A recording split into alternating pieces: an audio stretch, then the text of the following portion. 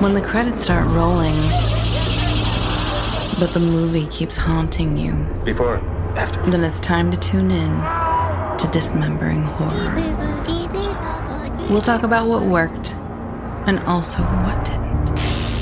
We'll dissect every aspect. Maybe some of we shouldn't. They turned out to be completely unreliable assholes. Take it away, boys. Hello, Tim. Hello, Ryan. Oh my God. And hello, everyone listening. And hello, everyone who may be watching for the first time ever. This is it. We are here if you're watching or listening, I suppose. This is Dismembering Horror Incarnate. It's where we hang out after we watch a movie to talk about it. Yeah, the living, breathing space. Yes, so a very special episode for those two reasons. We are here visually for the first time, and it's an episode 200 retrospective. How far we have come, Tim. Farther than anyone could ever have imagined. I guess I never really thought about it, but it's a lot of movies for sure. A lot of discussions we've had. That's true. And it's one of those fun ones, a very clickable one if this is your first episode with us, because it is a listicle. 2 listicles. We're like BuzzFeed over here. Yeah, we're counting down what we do. So this isn't, we're going to do our top 9 episodes just to be funny, or just to make it a little more suspenseful, I think. Top 9, not episodes, but films that we've watched, our favorite films, for episodes 101 through episode 199. So that math would be our top film every 11 films, I think. Yeah, exactly. Something like that. Perfect. Let's get into some numerology. Yeah, well, in what sense? We just did it. Oh, okay, great. The significance of your number 2 and my number 7 mean that. Oh my God. Yeah, so we're gonna start going down it and see what overlap we have. Should be fun. So, how did you rank these for you? Like watchability, how much they scared you, rewatchability, most impactful thematically, enjoyment-wise? Like, what was going through your brain when you were trying to rank these? Mostly for me was just my knee-jerk, like going through the list, the knee-jerk reaction I had when I saw the title. Like how, I guess, visceral the like memory of it was. And so like right away, I saw the first one that I'll list here, and I was like, oh yes, that movie was awesome, right? So it's kind of based just on that initially, and I think I got maybe to like 6 of those, and was like, okay, those are super solid, and then went back through the list, and I was like, okay, you know, I was a buy on this one. Why was I a buy? Like, how much did it stand up? Like now that there's been time between then and now. And for the most part, well, we'll get to it, but like 7 and 8, I was like, yeah, those are great. Like I really like, maybe I should go watch those again. And 9 and 10 was a slightly broader thing, but I'll explain later. Okay. Well, it's interesting because I kind of figured, and we've talked about before, if we're kind of, a lot of the show is we're on the hunt for great films we haven't seen, we kind of assume, you know, we'd have diminishing returns the more that we watch, because in theory we'll have seen more of the great films that already exist. Yeah. Not that new great ones don't come out, of course, but, you know, generally. Right. That sounds like it applied a little more to you here, in that you had an initial core 6 that were definite and then kind of had to, you know, finagle from there. Yeah. Not that those last ones are bad by any means or whatever, but for me, it was a more matter of narrowing it down. Like, well, interesting. I technically had like a top maybe like 15 that, you know, it's stuff. I basically like came up with my short list. That was more like, let's see, kind of like 20 films, 15, 20 films, and then just wrote 1 through 9 and just kept playing with it and just, I don't know. And it's so frustrating. It kind of means nothing to me. You might want to hold that in a different place than in front of your face on camera. Oh, I was just trying to hide it from you, but right. I'm not going to look at it. It's like we're playing poker here from everyone, right? Yeah. You can put it wherever you want, Ryan. I think this is safe. It's not. Wait, Look what look camera? Look at you. It's in your face. Something like that. Okay. There you go. That'll work. Whatever. It's fine. Okay. Cool. Number 9, Tim. My number 9? Thirst. Great. So what are your memories that it left you with? Why your feelings? Why did it just make the cut? Of the ones that I picked, I think all of them, for the most part, have design that like stands out. And Thirst, that's kind of the thing that I remember the most, like right off, just like my first reaction is like the design and the look of the film and like sort of the set pieces of the film are like stick in my brain. Like that moment when he goes into the apartment or flat or whatever and it's all white and then like it turns into sort of a bloodbath. Like that is amazing. Also just like the street shots. There's this whole, series of different shots around that building in the street and like him, flying up into the air and stuff. Like all of that. I think ultimately for this one, the best things were the unnatural, like the depiction of the unnatural and like how kind of like eerie it gets you. Mm-hmm. Makes you go, oh my God, what was that? Mm-hmm. But and also just like in general, like a newish, different take on a vampire film, right? Like was exciting to me. So yeah. Got it. Great. What's your number 9? To pronounce it how they do in the film itself, Dr. Jekyll and Mr. Hyde. Oh, right. I rewatched it last night, actually, just to nice. kind of be like, did I really love this? Yeah. Do you remember? I mean, yeah, the things that just loved about it. It was how it was shot. I remember both of us were floored of like the point of view stuff, the rapid camera movement. Yeah. So much stuff that was playing with the idea of doubles just the or effects. Like, oh yeah, dude. That one the initial transformation effect that they did with lighting somehow that revealed the makeup underneath. But the dude, Frederick March's, his performance is it's just the best to watch. And I just really, really love the themes and the ideas behind it of we have two sides, the complete animalistic, go with our gut instinct side, and then the thinking or overthinking, how am I supposed to appear to get along with everyone? And that's just something that I hold near and dear, those ideas. And I will be surprised if it's ever topped from this version here. I mean, they really get into it with their discussions, the ideas, the themes. It's like through and through for that story. Just so great. Raoul, I wanted to quiz you what the director's name was. I already forget. It was like, no way he had I would a great remember. name, like Raoul Musaman or something. I forgot. It's a great name. Anyway. Okay, that's my number 9. Do you have any thoughts on that? That was in my buys. Like I rated it a buy, and I didn't include it here. Okay. I think more so because like when I looked at what I said I would buy, a lot of it was less about how much I actually like loved the movie and more about how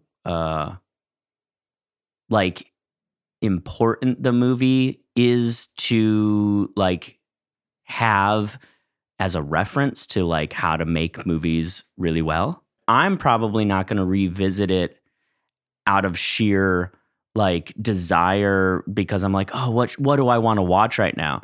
But I would want to own it because I'm like, oh, I'm making this movie and I want to look back at how they did these things and why they were effective there. Like that's to me the like the benefit of rewatching that movie in particular. Because I'm like, damn, they were doing crazy stuff and it was amazingly inventive. Mm-hmm. how can I, in a modern way, integrate that style of filmmaking? Like, that's exciting to me. And just watching him swing from different chandeliers or whatever, Yeah, all around exactly. on pipes. So good. Pre like insurance, you know what I mean? Like, they're just like, just go do it. Yeah. Oh, and I didn't really say earlier either, but as far as how I was ranking them, favorite / just best in a way. I was trying to strike a balance because like best in for whatever I view that may not mean it's necessarily one I want to watch a lot or is a personal favorite. Sure. So I like try to ride that middle line. That's fair. That's where I was coming from. All right. How about your numero ocho? I am gonna put. So this is this falls under a slightly, I guess, caveat realm in that it's the franchise itself more than just one single movie. So this was in my sort of like I came to this decision after picking my first 8 that or top 8 the Halloween, because we did Halloween Kills and Halloween Ends within this 100. Yeah. And we had previously done the one before that, and like I owned the original. And so to me, I couldn't just say, oh, I think Halloween Kills deserves to be on my list, but not Halloween Ends or vice versa. So if I'm kind of fudging it and saying, really, it's just the whole series of this. What did we call this? People are calling it the DGG films. Like, or because universe. Yeah, David Gordon Green. Yeah. Yeah. Okay, yeah. So that universe I'm putting in as my number 8. Okay. Fair enough. The universe. Yeah. My list may have looked different had we been. I know that was allowed. Hey, everything's allowed. We're making it up. Very true. No, those were both very high contenders for me too. And I think I think Ends was really good. I mean, we were Me too. Seemed like the exception out of it. But Yeah. when I was kind of going between the two for this, and if I was going to pick one, I was thinking for now Kills was just edging out because it was like just an ultimate like modern slasher film for me. Yeah. Wait, so did you have... I'm mentioning it because I didn't have. You didn't. If I Okay, don't have okay. it, I may chime in with my 2 cents. Gotcha. Yeah. Yeah, I just... I in a way, what I guess I'm ultimately saying is I don't really feel like one stands alone without the others, but as a group, like as one giant film, if you want to look at it that way, Mm-hmm. like super, super solid. So if And I will rewatch this like for my enjoyment, and I have already a bunch of times. So since there are a lot of naysayers out there of those two specifically, like what's this kind of if you were to tell someone, hey, try to go into it with these eyes, what would you tell them? I mean, God, I don't know. Like, it's hard to articulate why. Well, I don't know exactly why people had such beef with it. My biggest assumption, I guess, would be that it seemed like everything I was hearing was people being like, oh, they're not doing the thing that I thought they were going to do. And it's like, okay, so your expectations were, somewhere else. That's never going to work going into anything, right? Like, so like lose the expectation of it and like just take it for what it is. I mean, I would almost say, look at it in the same way that maybe you can look at the way that comic book movies say, like, actually, this just exists in its own universe. It's this thing, right? So just take that for what it's worth. It's in the, it's in the DGG universe. It's that take on Halloween. Don't try to like ask it to be a John Carpenter Halloween movie. But to accentuate the positive, what did you like about them? I think the look of it, this bridging between a really, really well shot, modern, gritty, like crisp image. Although that's sort of a contradiction, but you can see the dirt in the film because of how crisp it's filmed. And that's a modern thing, right? Like, not entirely, but it by and large is sort of more of a modern thing. It's like it's in 4K, man. It looks amazing. So like having that coupled with this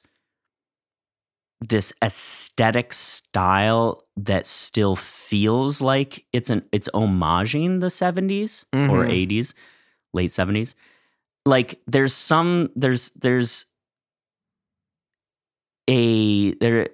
it's accomplished this thing of marrying those two things together for me, that I'm feeling both nostalgic and like, oh, this is something new. Mm-hmm. And I think that's a pretty amazing feat. Mm-hmm. So like every time it turns, each one of them starts and we get a different version of the pumpkin, I'm like, oh, I'm back in, but it's new. Yep. So like, what more could you ask for? Like, dude, come on. For a requel to successfully somehow bridge the two universes and tones and all that jazz. Yeah. I'll just add thematically, or just looking at it as a story about our relationship with evil, Right. versus a kind of Michael Myers fanfic movie or whatever. Like that, Yeah. that plugs me right into it. When you're looking at it in those terms of look for the arc there, Right. I totally agree. Cool. All right. What'd you got? So this spot, I was going between what I chose here and Angst. I felt like I needed one that was just what sent me to hell and kept me there. So with that in mind, I got to say Threads. Definitely not one for rewatchability. No. but No. But definitely one I think I want to share with people who haven't seen it. So I would like to watch it That's so mean. in that context. Well, people who are into film and know what they're getting into. I mean, like what we're doing here, you're like, I just want to see the worst. I just want to feel gross. I want to be sickened. I want to be horrified. Well, I got a movie for you. Yeah, you do. So Threads. Brutal. Yeah, I feel like I just couldn't not tip my hat to it for this list here, and that felt like a good place to put it, just to sort of emphasize its impact and the importance of what films like that can do. And I think it's prescient as well. Yeah. God, but I mean, just a movie that can put me through a ringer like that. I mean, talk about Threads, which we did for a pretty recent episode. So, yeah. Again, I sort of this fell in like I came around in the episode to saying, because initially I was like, I don't ever want to see this again, so it's effectively an avoid for me, right? But then it's not, because of what it as a film is doing, and how as a filmmaker you probably should own that in a similar but different way, as I said with Dr. Jekyll. And so, yeah, like I don't want to watch that movie ever again. I probably will like once more as like a research project to be like, damn, I need to accomplish the ultimate despair, dread, like just worst feeling ever in this moment in my film. How did they do that? Let me go watch Threads to figure it out. Yeah. And while you're there, maybe revisit Angst too, which special shout out that guy's lead performance. So compelling, and the unique way it's shot from above. Anyway. Angst did not make the cut. Well, but special shout out. Yeah. All right. Now we're on to number 7. Okay, number 7 is another franchise. And then I'm done with franchises. But I thought, okay, we did every Scream movie in this 100 episodes. And like, I thought, okay, well, what's my favorite one? And I have a hard time making that distinction because they're all, again, kind of one big project. But you would have some of the sequels be that close to the original for you? I mean the weak one for me is 3. Every other one, I'm like, I feel like they're just a touch around each other. I think 1 is the best one. But every other one is like, 2, 4, and 5. I would be very happy to put any of those on at any time and like totally get into it and on the ride. Like 1 is special, obviously, and 3 is weak, I guess. But like, then I think if I'm gonna watch any of them, I'm probably just gonna watch all of them in a row anyway. Yeah. So like, what am I even talking about? Like, they kind of can't be separated from each other in my mind, at least for my enjoyment. So they just kind of have to be a big clump. Which also, leads us to, there's a new one coming out. So we'll get to that at some point. Right. See how that holds true. It's about to come out as we're recording this. Oh, God. Yeah. It's that soon, isn't it? Yeah. Damn. Okay. Yeah. So, what more can you say? Like, it's the Scream franchise. Like, I don't know. They're great. They're amazing. All right. That was number 7. Yeah. Okay. How about you, Ryan? Circling back to Thirst. Oh! Fair. I love that film. Some things that you didn't mention. I agree with everything you said. There's a lot of like the connotation between vampires and sexiness, which oh, that's right. I forgot how sex driven and sexy the movie is. That's right. This is the one vampire film that really does that for me. I mean, yeah, kind of the Bram Stoker's Dracula. I mean, it's in there. Sex is definitely in all those, like even down to the 30s ones. But as far as just like sexy, I think when I watch it, right. I don't feel that when I watch Twilight necessarily. What? Sorry. That is and shocking. Intense Korean things always great too. Yeah. Both of the leads. The just sexiness aside, the kind of romance it was, White Rooms aside, the coloring of the kind of the green and the blues and the walls and all that. And just remember having a really good discussion about it. And it's one of those films too where it's of an epic scale and actually feels like it deserves it. So Park Chan-wook, I mean, he's one of the greats, and this is like right up there with all his best stuff for me. Yeah. Thirst. It's interesting what you're saying about sort of like the world. I love how it's world building and expansive in that sort of way of this is a new way to tell this, like not a new story necessarily, but like it feels so well contained at the same time to the characters. And I think that's, man, when you can make the characters so contained and focused, but also build an elaborate and like big world around them.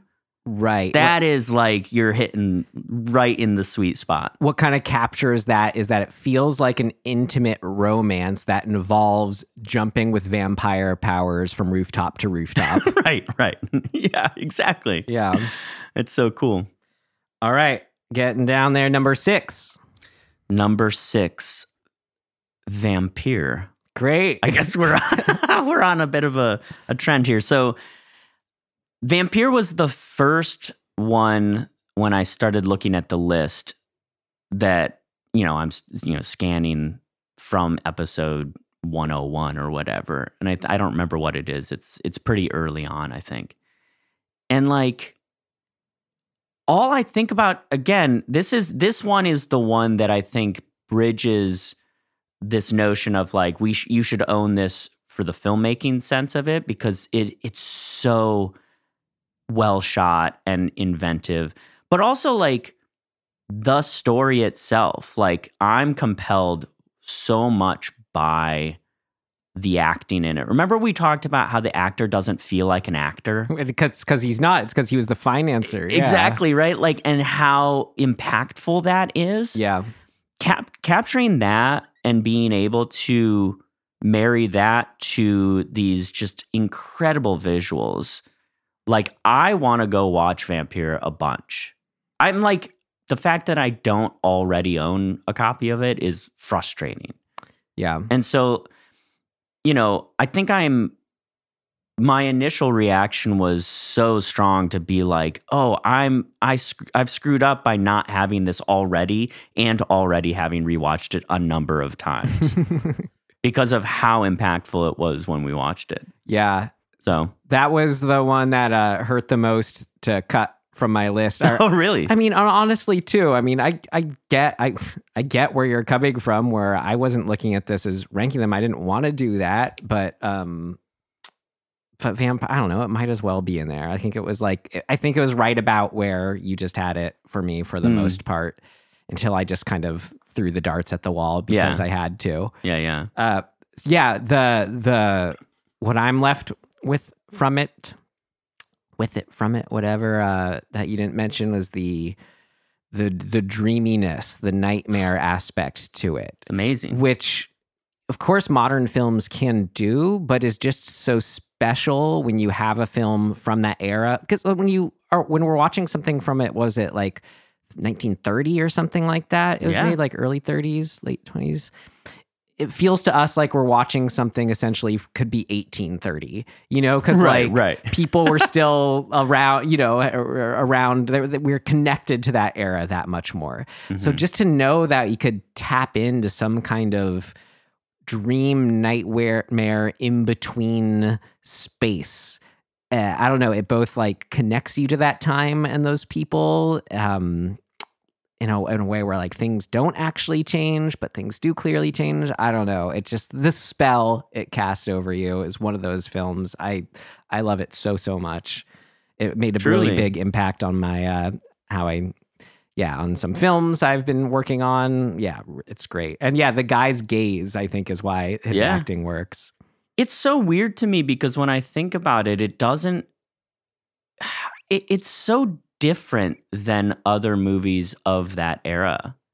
And like the only thing I can call it is that there are the majority of movies from that era that I've seen feel old. They feel antiquated, or they just feel like,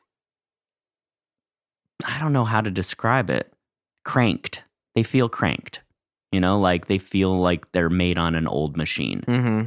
And what that ends up doing most of the time is the image that we're watching feels manufactured in a way like that is not real. Like it what I'm getting at is that Vampire feels like I'm watching actual real life, which is so weird. Mm-hmm. Right? Like almost documentary style. I guess that's kind of what it possesses that is strange. Like you're like, wait, what? Right. Yeah. It feels like some filmmakers at the time were just kind of plopped down in this village and happened to observe this dude's body walking out of his body. Yeah. It's very cool. Anyway. What about you? X. Okay. Number 6. All right. And spoilers, I kind of wanted to pick X or Pearl. So Pearl is not further down my list. I think Pearl may have the slight edge for me for being a better film.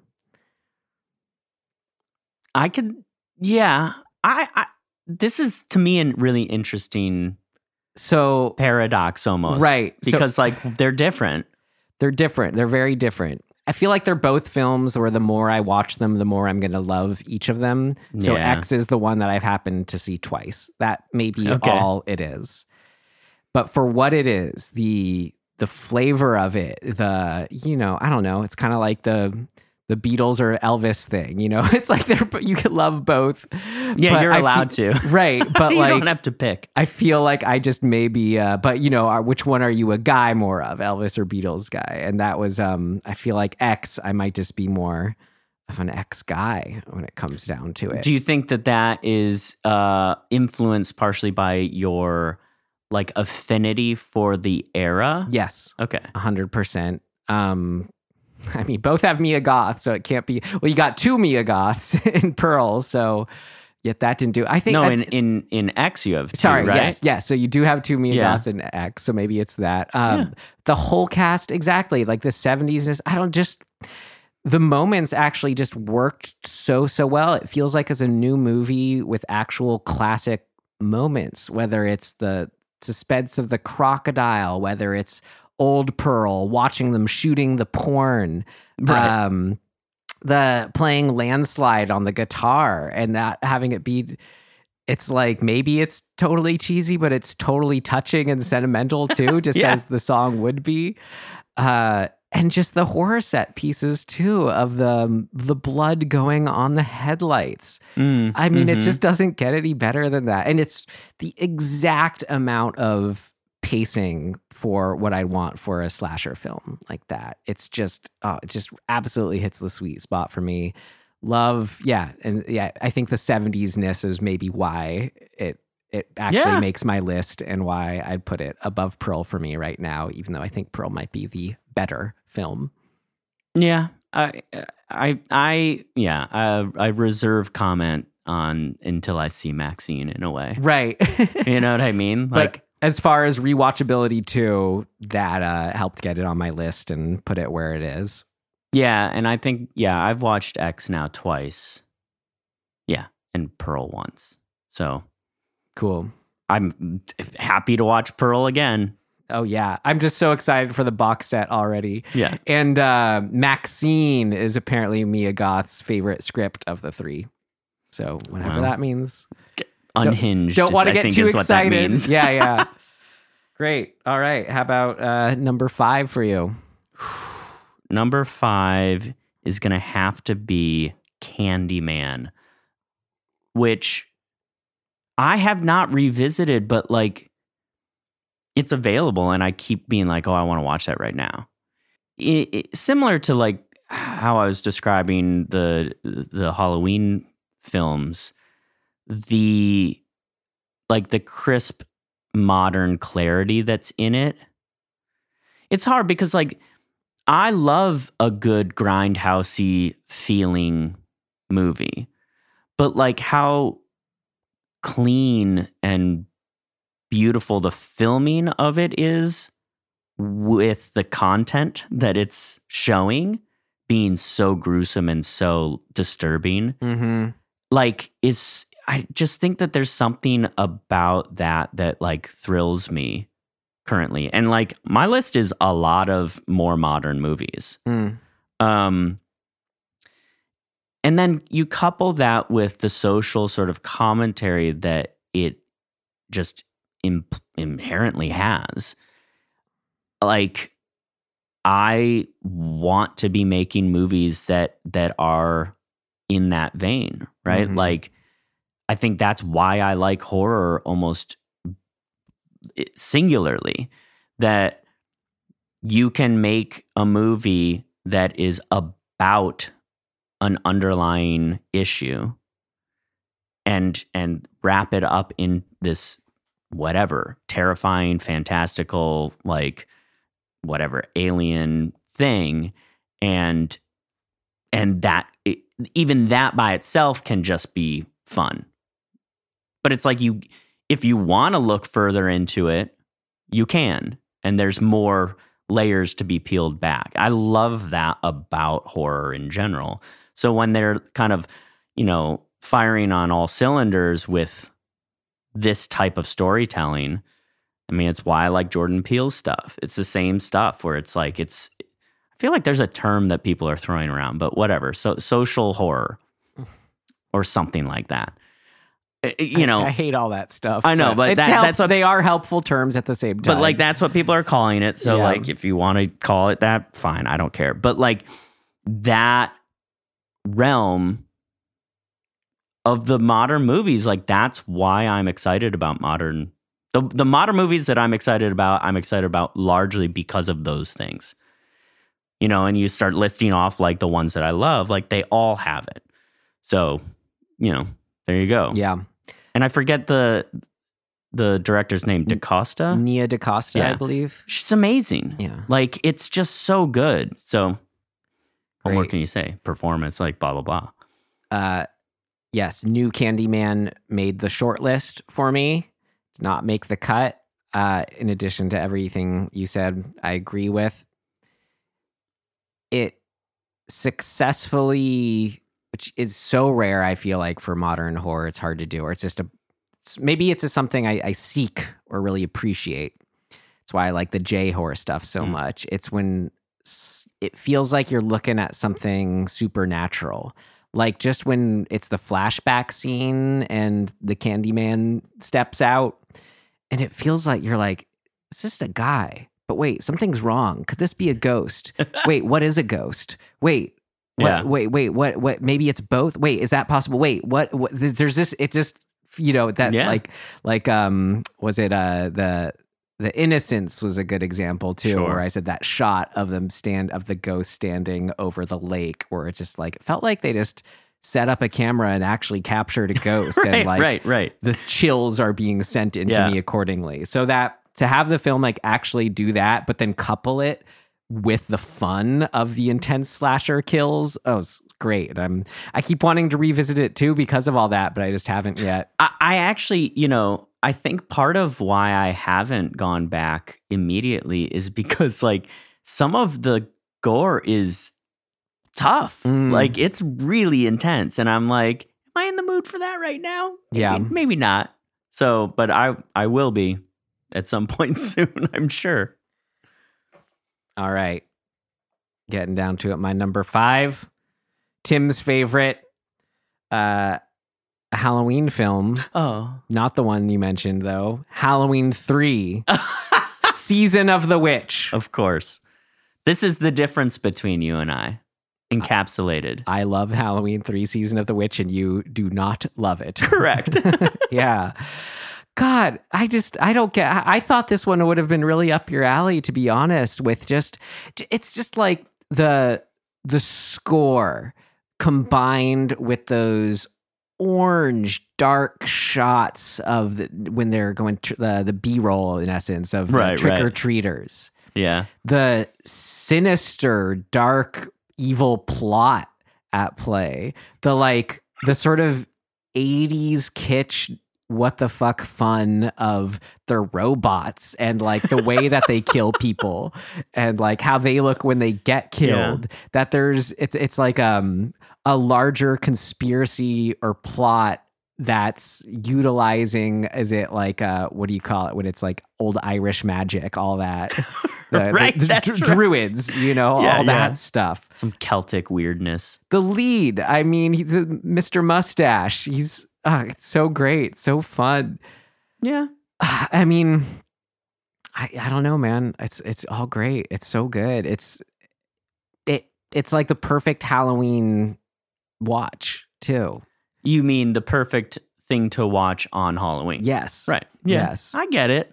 That the jingle just makes you go crazy. The ending moment when you don't know if he's successful in getting the last channel turned off. It's so dark. Yeah, I don't know. It's all that. It's great, man. It's so good. That's cool. I'm not going to argue with your opinion. You don't have to. Yeah. I refuse to. Great. I'm not waiting for you to. Oh, man. But if you have nothing to say on that, I don't. I just didn't like it. then we can get to number 4 for you. Okay, number 4 for me is Fresh. Fresh. So fresh.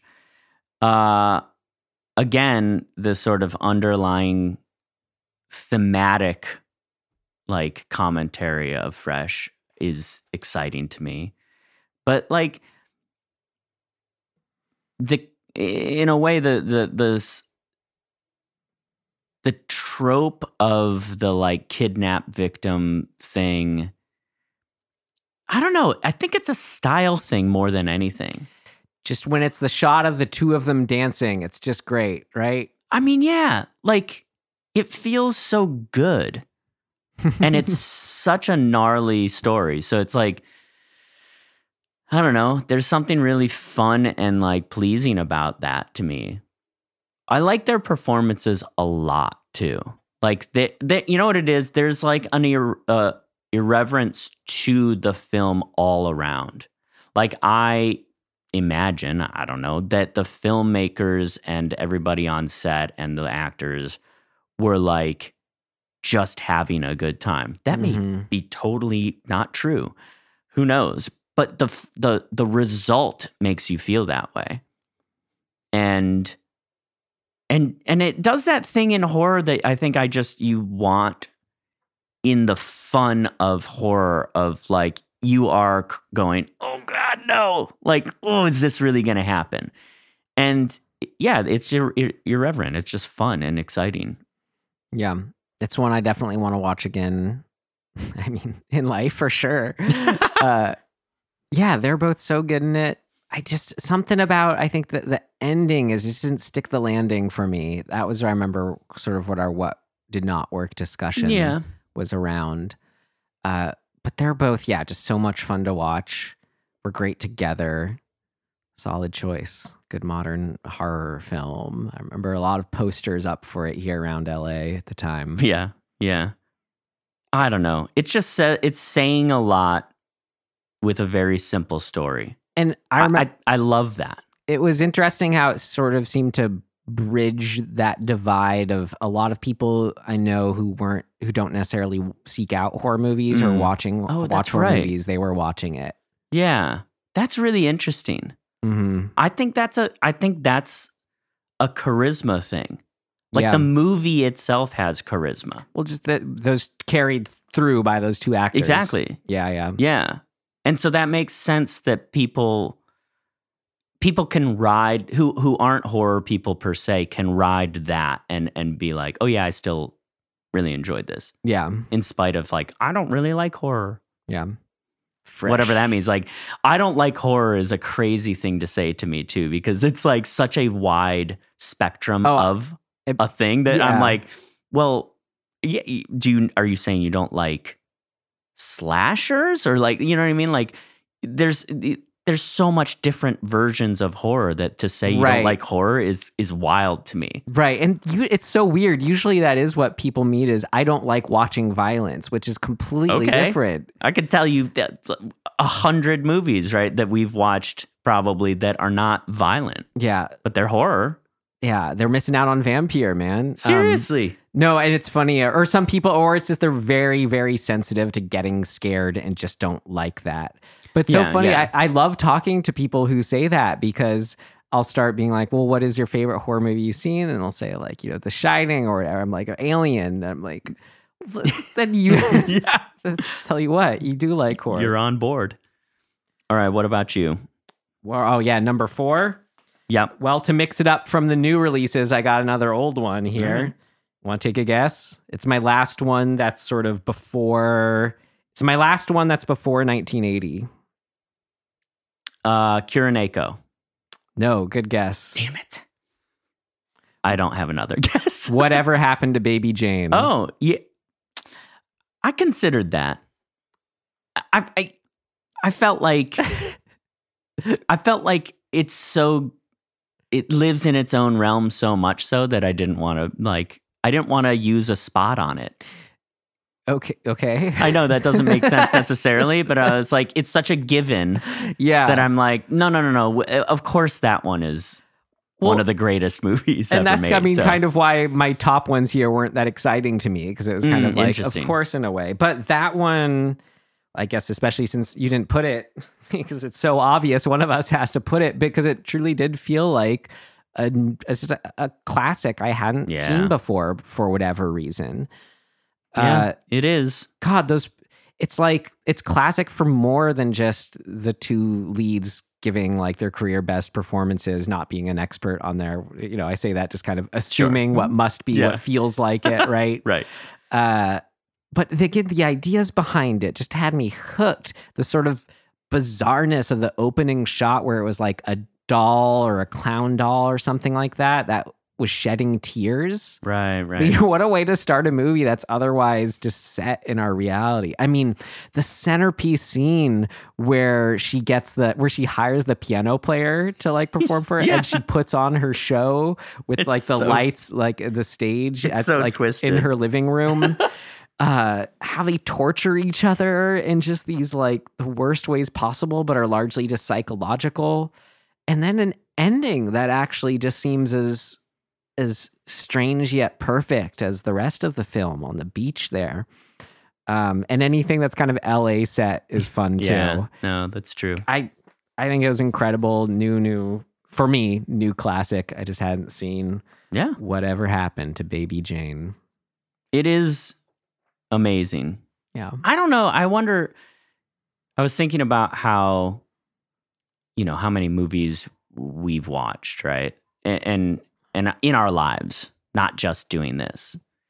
And it's a lot. You've like letterboxed everything you've seen that you've watched. I've tried to. I actually came across a movie the other day that I had forgotten about and wasn't in my letterbox. And I was like, one more, baby! The most obscure, weird, like 90s things I'm like, that I somehow discover, it'll be like, Tim watched. Yeah. Like, wait, I want to quit. Obsessive. I don't know. Yeah. But I looked at my list the other day and I'm like 70 movies or so away from 5,000.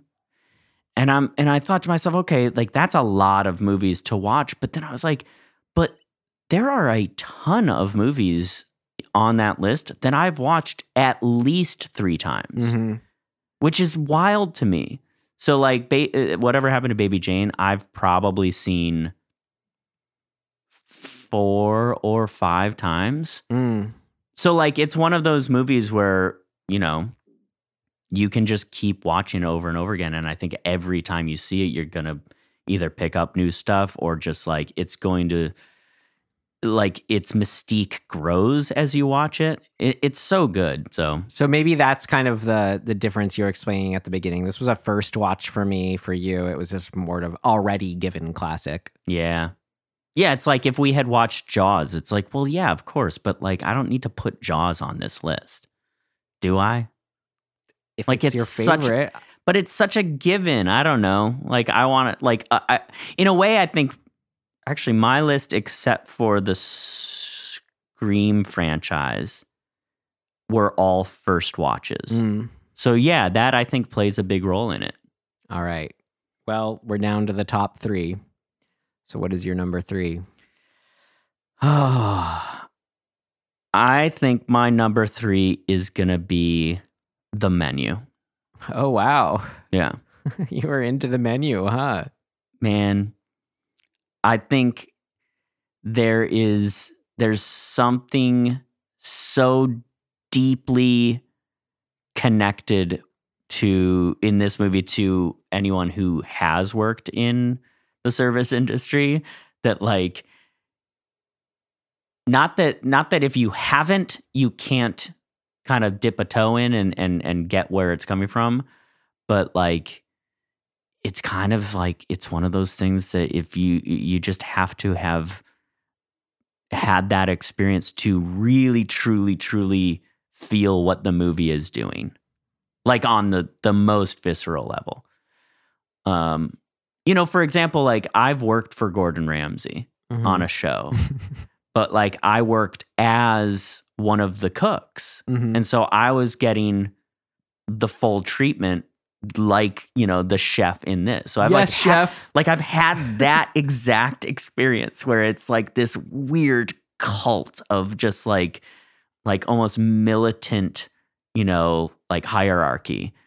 And it's a really bizarre thing to experience. And then you see a movie that's like just on the exact frequency of that. Like it's thrilling and upsetting Because you're like, it's like I'm having trauma just watching it because I'm like, no, I don't want to experience that again. Gordon was great. Don't get me wrong. Yeah, I love Gordon. But like that feeling of being in the environment where you're so at the mercy of this particular way of looking at the world is really effective. So my favorite aspect of it was the sort of warring between the chef and Anya Taylor-Joy. Totally. Did that for you somehow exemplify or draw out any of what you're talking about that's unique from having worked in the service industry for you? Yes, absolutely. Because not everybody speaks up in those environments. And I didn't for a really long time until I think I got to a place where I was like, I've been doing this long enough to, and I opened bars and like helped sort of manage and like went through the operational side of the process. So had enough footing to feel like I could be like, dude, you're doing like, this is crazy. Like your ego as an owner is like making it worse for everybody. But like, I don't think most people in the service industry, and because of how it is actually set up, it's set up to not have a voice as the worker. And you're being exploited, just inherently being exploited. And so like that relationship in the movie, even if you're not the person who's been able to speak up and like push back, everybody has wanted to be that person, I think, when you're in that position. And so to be able to see her and him spar in that way is not just exciting from like the narrative of the film, but it's exciting because it's like you're getting to live vicariously through that, where you're like, I never got to do that, but like, hell yeah, she's doing it in a way that you would like. Everybody wants to have stuck it to their one,r like the worst owners.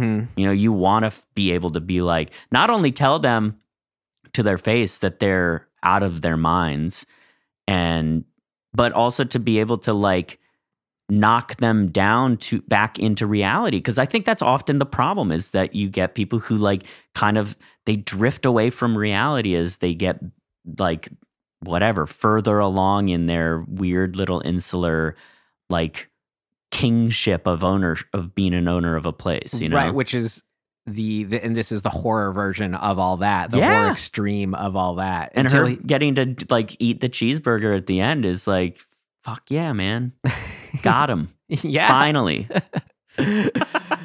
Every service worker's dream is to like the moment you get to walk away. And I've done it a bunch of times, right? Like I've left places that I hated, and I know a lot of people, and I'm one of them, who has ceremoniously left, meaning like I actually had a ceremony for myself to cut the tie. Like I burnt my work shirt when I left this one place way back in the day. You get the relation to the film we're talking about, where you say you burned something. That's what I mean, right? Like you need to like, I needed, and I think a lot of people need some sort of ceremony to be like, this is over. And Anya's was moved on, watching the whole place go up in flames. Right. Yeah. So it really spoke to me in a deep, deep way. Only thing else, funny menu thing, since we've watched it, I'll mention a friend, letterbox friend, I guess. I saw her write, she like, I don't know if she actually gave it a bad review, but she was like, the dude, meaning not Ralph Fiennes, but like the boyfriend dude, whatever. Oh, yeah. She's like, the dude bugged me so much, I turned it off after 10 minutes or 5 minutes, something like that. And I was kind of like, was that kind of like the point? I kind of like... Yeah. Yes. I feel like she's missing out. I feel like if that's your issue with it, then you should stick with it. Right. I mean, yeah, the whole purpose, like everything is really well constructed in that movie, and it all serves a very specific purpose. So to like, yeah, his whole character is made to make you hate him. Yeah. Like from every angle. So if you're not into like going on that ride and seeing him get his comeuppance, Right, then I get it. why are you even watching movies? It's right. It's fine if someone doesn't just want to watch someone that bugs them that much. But I mean, Totally. yeah. If he's that whatever annoying, fine. But I hope Well, I hope- on the flip side, if something is deeply triggering, Yeah. something inside of you, totally. Like don't put yourself through that. yeah, I hope she sees it someday. Yeah. All right. My number 3. God, I guess this is kind of a given. Any guesses what it is? This another Korean film. I Saw the Devil. Hell yeah. Well, I Saw the Devil, Tim. I'll just jump in because it's my number 2. Okay. So, Great. Let's discuss. Right, your number 2 would be next. Yeah. I Saw the Devil. Well, how was it for your first time viewing? What struck you about it? Bro. I was like from the opening image, like flabbergasted by it. Great. I kept thinking of you when we had watched what was it? One of the remake of the Rape Revenge, Last House on the Left. Oh yeah. And how cathartic you were finding it for the attack back stuff. Yeah. Of just getting them. Yep. Hit him with the thing. Get him, that. This movie is just the best of those movies for me. When it's like towards the end, when he like rolls up in the car when he thinks he's made it to the prison, and like he's still getting him. Every time our hero dude shows up to foil our serial killer guy, it's just so much fun. It really is one of the best movies like I've seen. Right? And I know it is definitely not for everybody, No. right? Like it is a particular thing. And it is brutal. Like truly, truly brutal. But like that's not what when I think about the movie, that's not what I think about at all.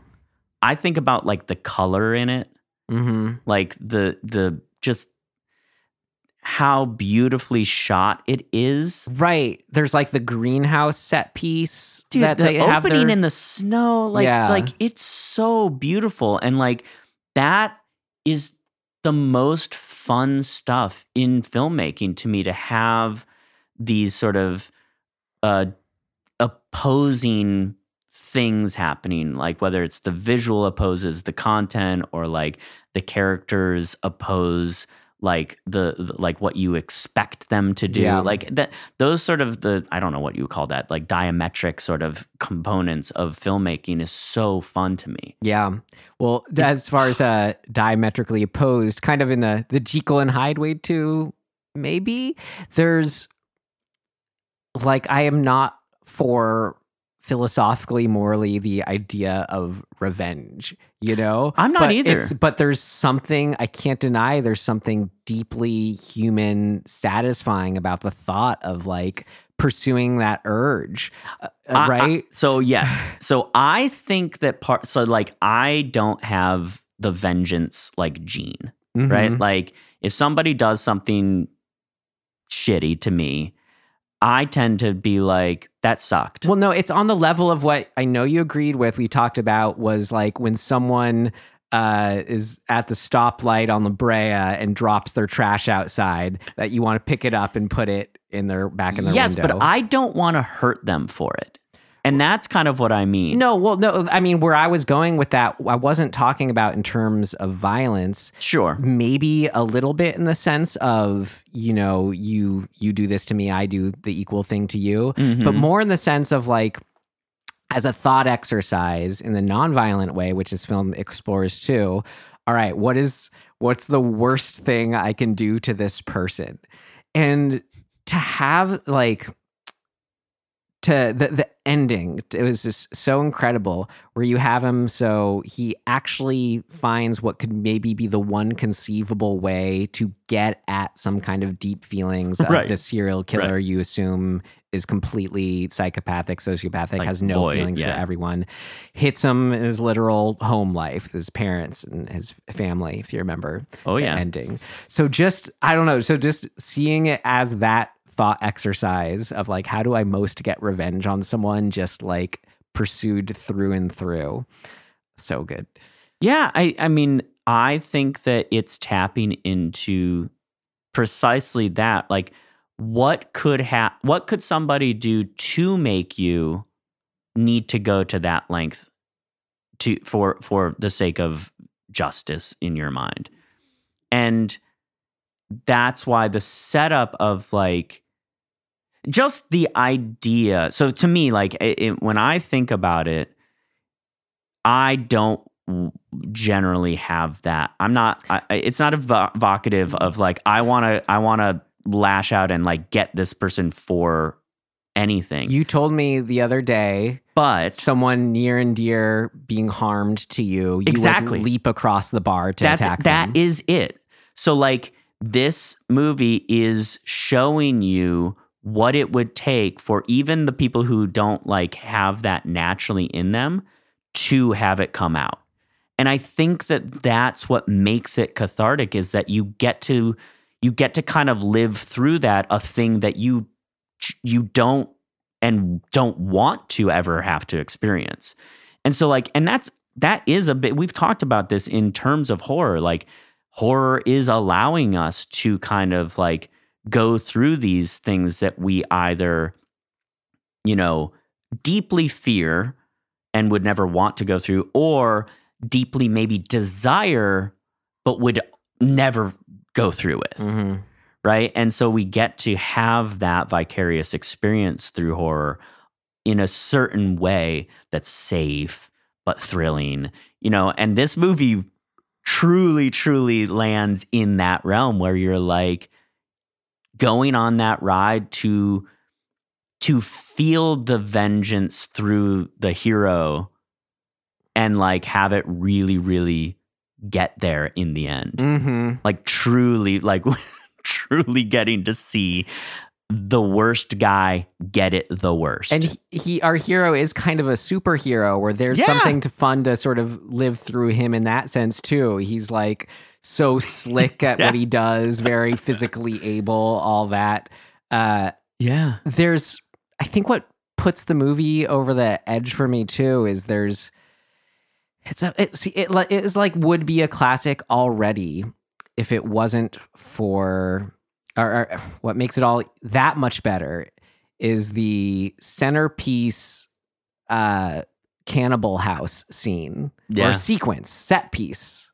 Yeah. Yeah. Like it found a way to push the movie further in a way that I would not have ever expected, but feels completely right. It does. I think what that sequence really helps to frame for the movie is kind of what we said before. When you have the contained story, but you build a big world around it, it really enhances what's going on. And so to have this the vengeance story happening within a world where, just a reminder to everybody, this dude's not the only like horrible like dude on the planet, that he's just one of many horrible people that exist. Mm-hmm. And the second you see that that's the world we're living in, you're reminded of that reality and you're like, damn, this is bleak. Like, it's really a hard thing. And you go, well, shit, you can't get retribution on every single bad guy that exists, but we're going to get to see a few now. There's something just so on point, just inherently with cannibalism, I guess, about the idea of it's the ultimate form of like dehumanizing someone, someone else, another person. So in those thematic terms, it feels like a natural extension or other way to look at the sort of the way this guy approaches serial killing. Yeah. Yeah, that even it enhances how awful he is too. Mm-hmm. Because he's super complicit in that. Mm-hmm. And he's like, yeah, cool, man. Like, I'll provide you with some bodies to eat. What a fun, bro. what a fun little family life they all Isn't have it in that bad place. enough that you're Yeah. a serial killer? No. Clearly not. And that guy too, just that guy. I forget that actor's name, but I don't remember, but man. he's incredible. So good. Perfectly cast. Yeah. Okay, so that was my number 3 and your number 2, which so we're means back to you. on my number 2, which let's see. Do I have it right here? Okay, it's on the bottom. I won't grab it. There it is. Scream. The OG Scream. Okay, yeah. I did not group it with the others because Fair. as much as I think I do when I watch one, I'm going to watch them all. And as much as I love, I think I even do have a soft spot for Scream 3 where I know you do. where something about it, it's the one DVD I owned and I like the Hollywoodness of it all. Yeah. Oh, that's great. Anyway, the original one, though, I think will forever be a step above and beyond the others. Just inherently, it's nothing. It's yes. not putting down. It's so exciting. I mean, 90s, a while ago now, but as far as like our lifetimes, it's fun to know that there was something that came along then that is just such a tried and true classic. And to sort of illustrate why a way of putting why something is classic in a way that's just fun to me is when it feels like there's magic supporting it. You remember the example I gave in the original where the song's playing, the music is playing, and right on cue, I think when it's Dewey closes the door to his car, it syncs up with the beat in the music in a way that feels like the film just had serendipity on its side. It's just one of those like perfect when you're in the editing things and it just all comes together and it feels like the film gods are just going like that and ushering it all in. And how it truly refined what Wes Craven was starting to do with New Nightmare as far as the meta aspect. And just think about what it's almost like, not cliche, but just almost sort of, it's just used a lot now to speak in terms of meta and whatnot. And appropriately, we are at that point in our culture. I mean, look at what Ready Player One did, just in sort of like let's put it all out there. Like, this is where we're at. What that does, whether it's Ready Player One or in a horror movie sense with Scream, is it like puts a flag down to then explore the next planet, you know? Yeah. It's yeah. So just the way it helped push forward, horror in that way and film in that way. And also I think we talked about, how the 90s sort of the 2000, 2000, I was going to say 2001 A Space Odyssey, 9/11, felt like a demarcation point of the bubble bursting on the illusion of the safety of America, the safety of the suburbs, the sort of isolation in the world and the sort of sense of safety that comes from that. And and to have a film that's so well done in every regard, also looking at it from that angle as a period piece, a piece in time, and then just being able to view it with that lens too. And our relationship with violence and violence in movies. It's truly incredible, I think, as a film. I feel like, if I remember correctly, that we essentially said it's a perfect movie. Mm-hmm. And I think that's true. I mean, I think that's, not really a debatable thing. Yeah. Like I almost feel like if somebody was like, oh, no way, you wouldn't even have to like back up your argument. You'd be like, yeah, but it is, man. So don't worry about it. Yeah. It is amazing how good it is. Mm-hmm. Maybe it's not amazing. I don't know. Everybody was just crushing it. Yeah, it was just meant I like that. That's this notion that you've mentioned and we've talked about of just the magic and serendipity of that film that even the filmmakers talk about when they're interviewed of like just things just working. It's when things are especially meant to be. Yeah. It makes it just as easy to take it for granted in a way. Right. Yeah. Cool, man. And then we'll see the 7th one soon here.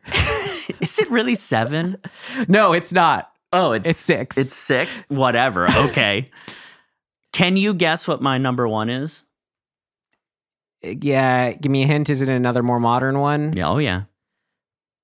It sounded like it wouldn't be Pearl or X based on when I mentioned this earlier. No. I don't know. Infinity Pool. All right. I was kind of hoping that would be up there for one of us. I just think that was after Vampire. That was my number 11, I guess. Was it? I Okay, really wanted okay. to put it in my list. part of this is just pure taste, right? Like, I don't think everybody's going to love Infinity Pool by any stretch of the imagination. And I wouldn't even be like, oh, you gotta see this necessarily. But I gotta see it a lot. A lot. And I think part of it is, well, a lot of it is that obviously I really like David Cronenberg, and I don't know, he's such a specific director that you just call things Cronenberg-esque. Cronenbergian. Right, exactly. And so to then have, and I think the way I described it in our episode about it is that, like, if David is about like the body horror, that Brandon is so if David is about the external body horror, Brandon is bridging the internal, like inside your brain. We body talked about horror. this. He brings on an extra level of the metaphysical. Yeah, and like there's very, like, there's not enough good stuff that I could say about how Infinity Pool hits all of that makes me feel good. Yeah. Where I'm like, I just want to watch it over and over again. I'm excited to watch it again, honestly. I'm just waiting for it to be released on a Blu-ray or something, because It's out on digital now. Yeah, but I don't want it. Right, it. because it's expensive when it first comes out on digital. Also, I've noticed how big a difference the image, especially in the dark, Mm-hmm. the blacks of a digital image, how different that is from a Blu-ray. Yeah. And like, I don't have a 4K TV or anything, but like at some point that would be nice to have, and then have these 4K Blu-rays, and just like this, and movies like this in particular, or Candyman, or, you know, the new Halloween movies, like being of such a high quality filmically, like I just want to I want to live inside the dome of that, the imagery of that in like the most precise, beautiful, crisp way. In that strange made up world and country. Seriously. There was a moment where I was playing with this list, and I just wanted to put Infinity Pool right up there too. And I think the only reason, or I don't know, but maybe it plays, maybe a reason for that is how recently I just saw it, and that I've only seen it once. But it's definitely grown on me, like kind of what we said then. Not that I didn't love it then. I loved it from the get-go. So like every day since then, I've been thinking about it. It's stuck with me. And it's like, wow, that's really, really good film. And I'm talking about seeing if it's still playing in theaters. I want to go see it again, because it's I got a movie pass, a new movie pass I got to use. Right? Man, Infinity Pool. Yeah. It's wild. I just go listen to our episode Right. on it. I just keep thinking of the stuff coming out of the nipple, and that I'll never forget it. Right? the whole hallucinatory scenes. I came home from it, and I said to Britt, I was like, man, there's some weird nipple stuff going on in this. And she's just like, what? are you talking about? And then I had to try to explain it. And she just sat there like staring at me like, I don't know, what is your deal? I mean, that says it all right there. Not the nipple thing, but movies, good movies, visual medium, you shouldn't be able to explain what captures it. Yep. Yeah. No, I know. I'm like, well, you need to see it. So yeah. And anything kind of, in its own weird way, like Vampire, that just puts you in a weird spell. Like it feels like you do those drugs with them when you're watching it. For a movie to actually capture that. Put that on your list. I was trying to keep track of what are the 7 movies in all or 200 movies that you said you wanted to smoke a joint to and watch. That was one of them. I'd have to pull the list up. I could probably think of a few. Right. Demon Wind. God. Yeah, I mean, you need to be baked to watch that movie. Otherwise, it's unwatchable. Okay. All right, here we are. Yeah, that was your number one. Wow. Yeah. All right. From the 1980s. That's a lot of movies. God, I don't know. Give me one more hint. There's 2 of them. There's one sequel. That was made in the 90s and it's very different. Damn it. I don't know. You'll know it. You'll be mad when I say it. Yeah. You'll know it. It's obvious. Gremlins. Oh, yeah. Okay. I thought about that too, and I thought it's too obvious, I guess, in my mind. Well, I mean, if I had that in mind, I would not have put Gremlins and Scream and would have had in Infinity Pool and Vampire. So. That's fair. That's fair. But I could. But somebody had to say it, I guess. Sure, it's a way of approaching it, I guess. Sure, but no, there was no way that we were gonna have done Gremlins and it was not gonna be my number one. Yeah. When it's fun, I'll ask people like, "What's your favorite movie? What's your favorite song?" Or when you get asked that, for me, a big part of being able to answer that, or sort of how I might. What are all the things I'm looking at when I try to answer that? A big one is how long has this been important for me in my life?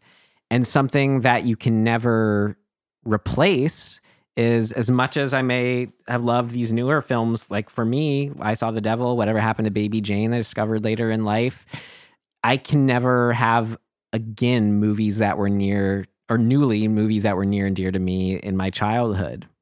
This movie, I can't, got Gremlins. I just can't stress how much of an impact it had on me growing up. I know. I've seen a couple of your movies. Yeah.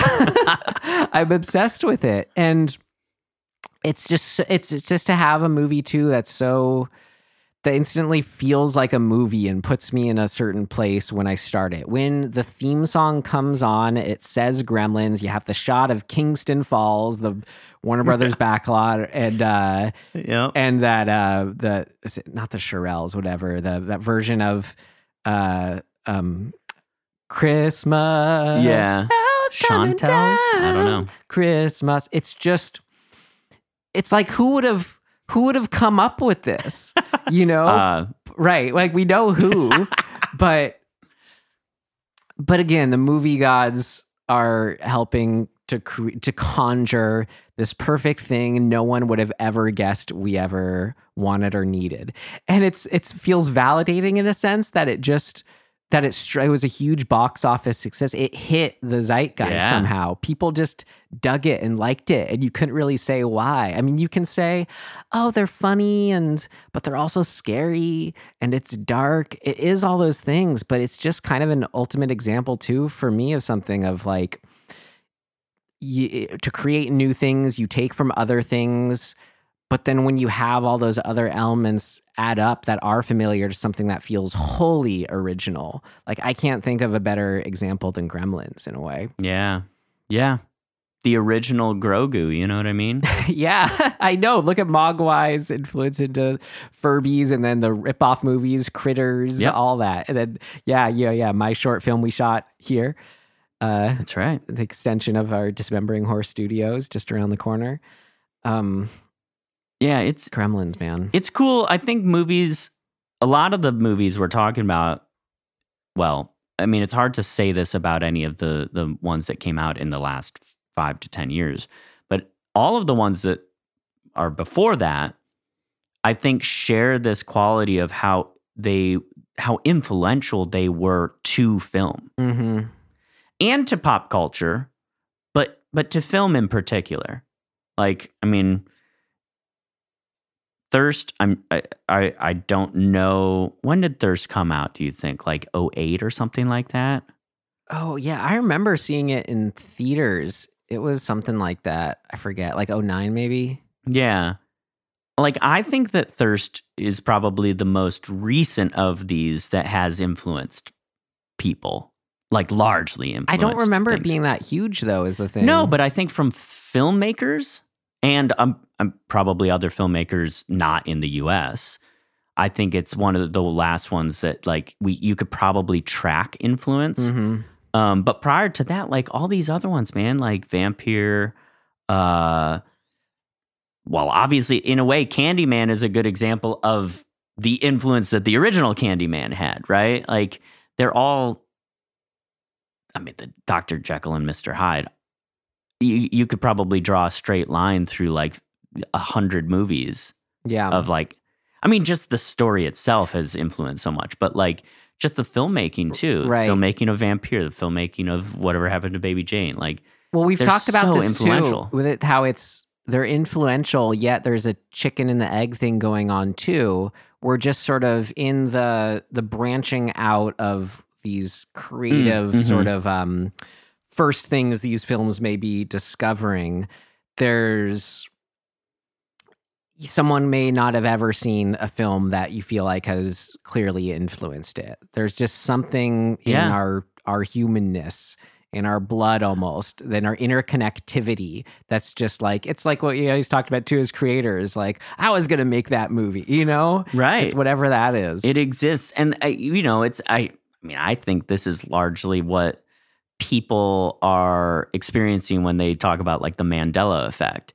It's not so much that they saw, or that it's I don't think at all that there was another version of reality, but the influences that certain things have that like the tentacles of that or the branches of that spread out into the world. And like, you don't have to have seen Star Wars to know that Darth Vader says, "I'm your father," right? Like, it's been sort of distributed in so many different ways. But you are in the chair, Blanche. You are. Exactly, right? And like, you don't have to have seen that for that icon to have touched you somehow. Yeah. And I think that's really cool, right? And like, when people are like, oh, he says, Luke, I'm your father, I'm like, actually, that's probably just because you saw Tommy Boy. And right. in Tommy Boy, he says that, right? And sort of on some level that it's a reference to Star Wars. So then your brain says, Darth Vader actually said, Luke, I'm your father, but really he said, no, I'm your father, or whatever it is. I'm going to get us back to Gremlins here. So please do. Those moments, they're fun because they've struck a chord with the larger humanity of people at large. The moment with Darth Vader or whatever, those moments that play when you were playing Seen It, if you remember that game. No. It's a movie trivia game. Oh, I do remember that. Holy shit, my God. What those moments also do, the reason those moments become those moments has to do with that they strike you as an individual, though. They're good moments when they hit you on that personal level too. It just so happens that it hit a lot of people at a personal level because there's something really potent or exciting or just something special about it. So Gremlins, it's fun. It's one of those movies for me, since as the nostalgia factor, watch it tons growing up as a kid, that it feels like it's just every 15 seconds, there's one of those moments for me. Whether it's just like some of the Gremlins' lines saying, water, gun. It's just forever here.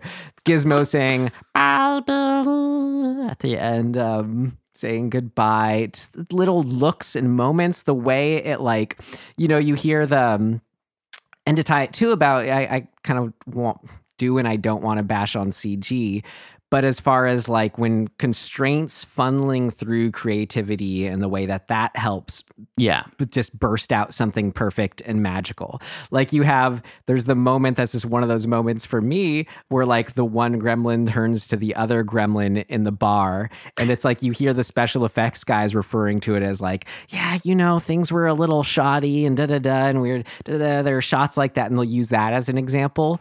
But something about how it looks is just like forever in me. And I love like so much just the what they would say is they're annoyed by its shoddiness is just something that like is just a perfect moment for me when I'm watching it. Yeah. It's like it's creating charm out of its shoddiness. Yeah.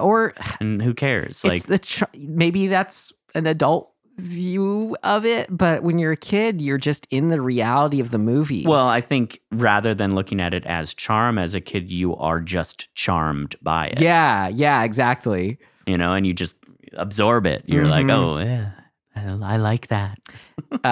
Charmed then and still to this day by all the actors. It's got that classic, I don't know, Joe Dante especially too. Just good at casting people who feel like you're watching a movie kind of actors. Yeah. They're just perfectly cast. Definitely. I could go on about Gremlins, and we did go on about Gremlins for 2 hours in our episode on it. I'll never forget the reason why the girl doesn't like Christmas. Oh, yeah.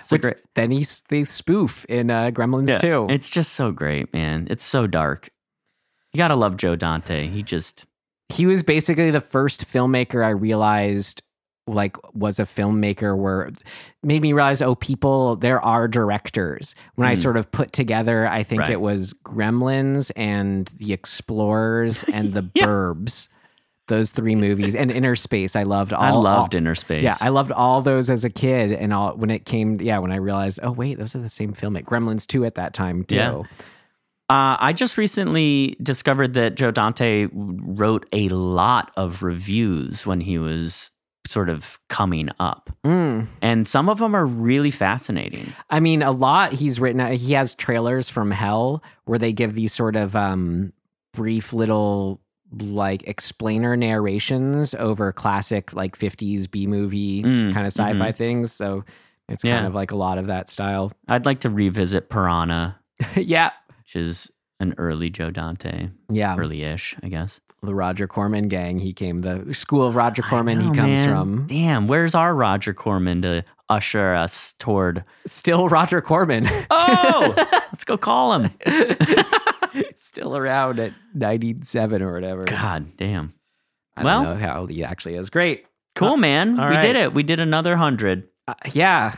I know it's fun. It's or another 99. It's fun going back and looking at these, all picking some best ones.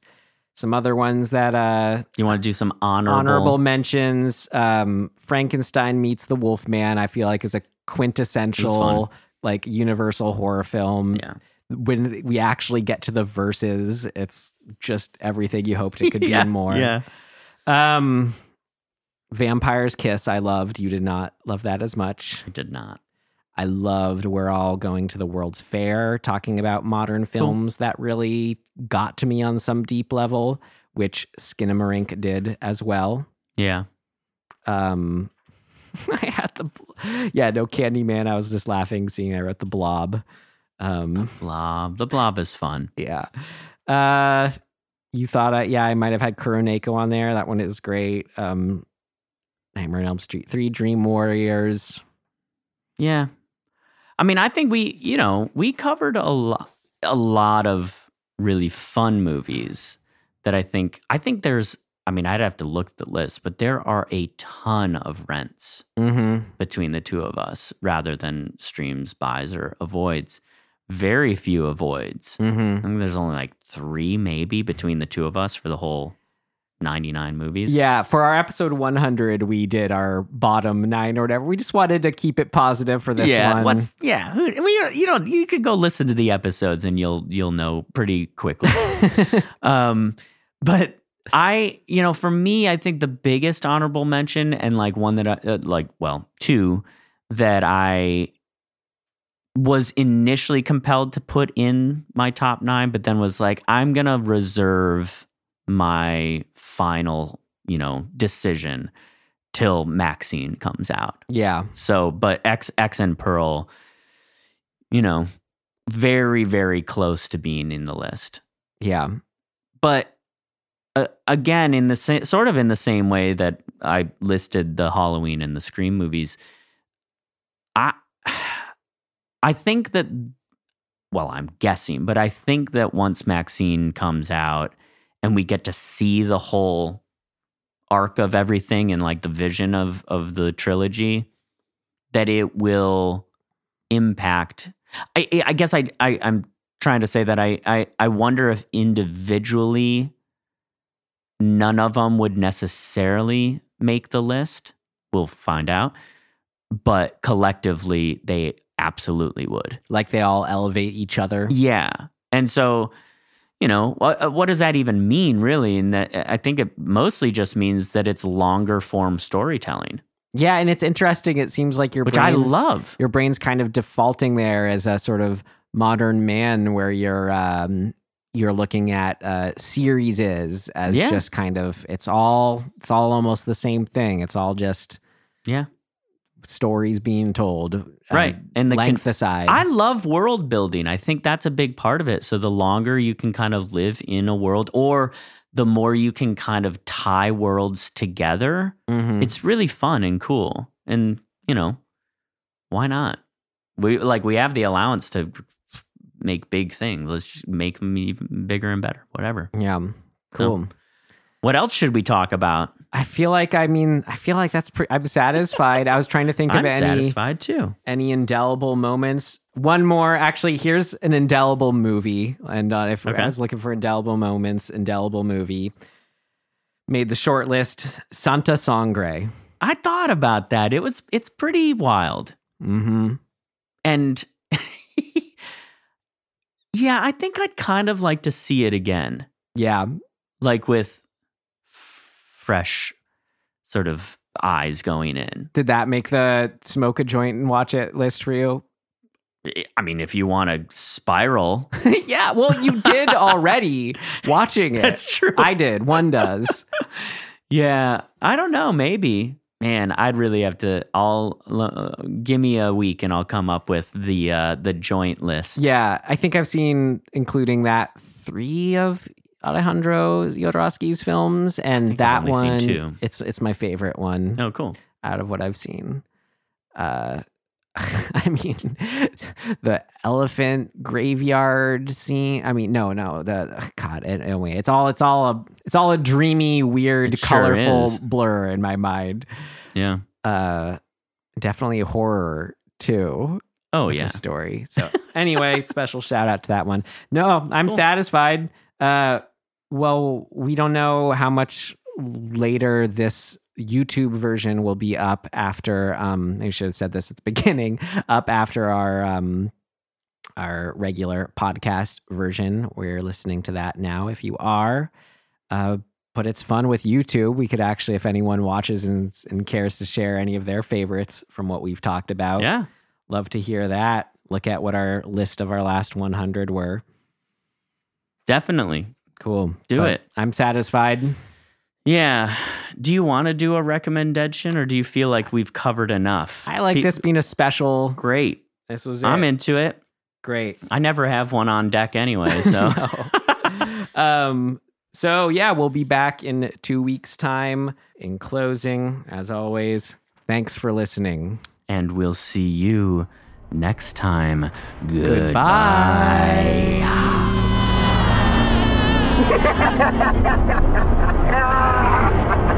Goodbye.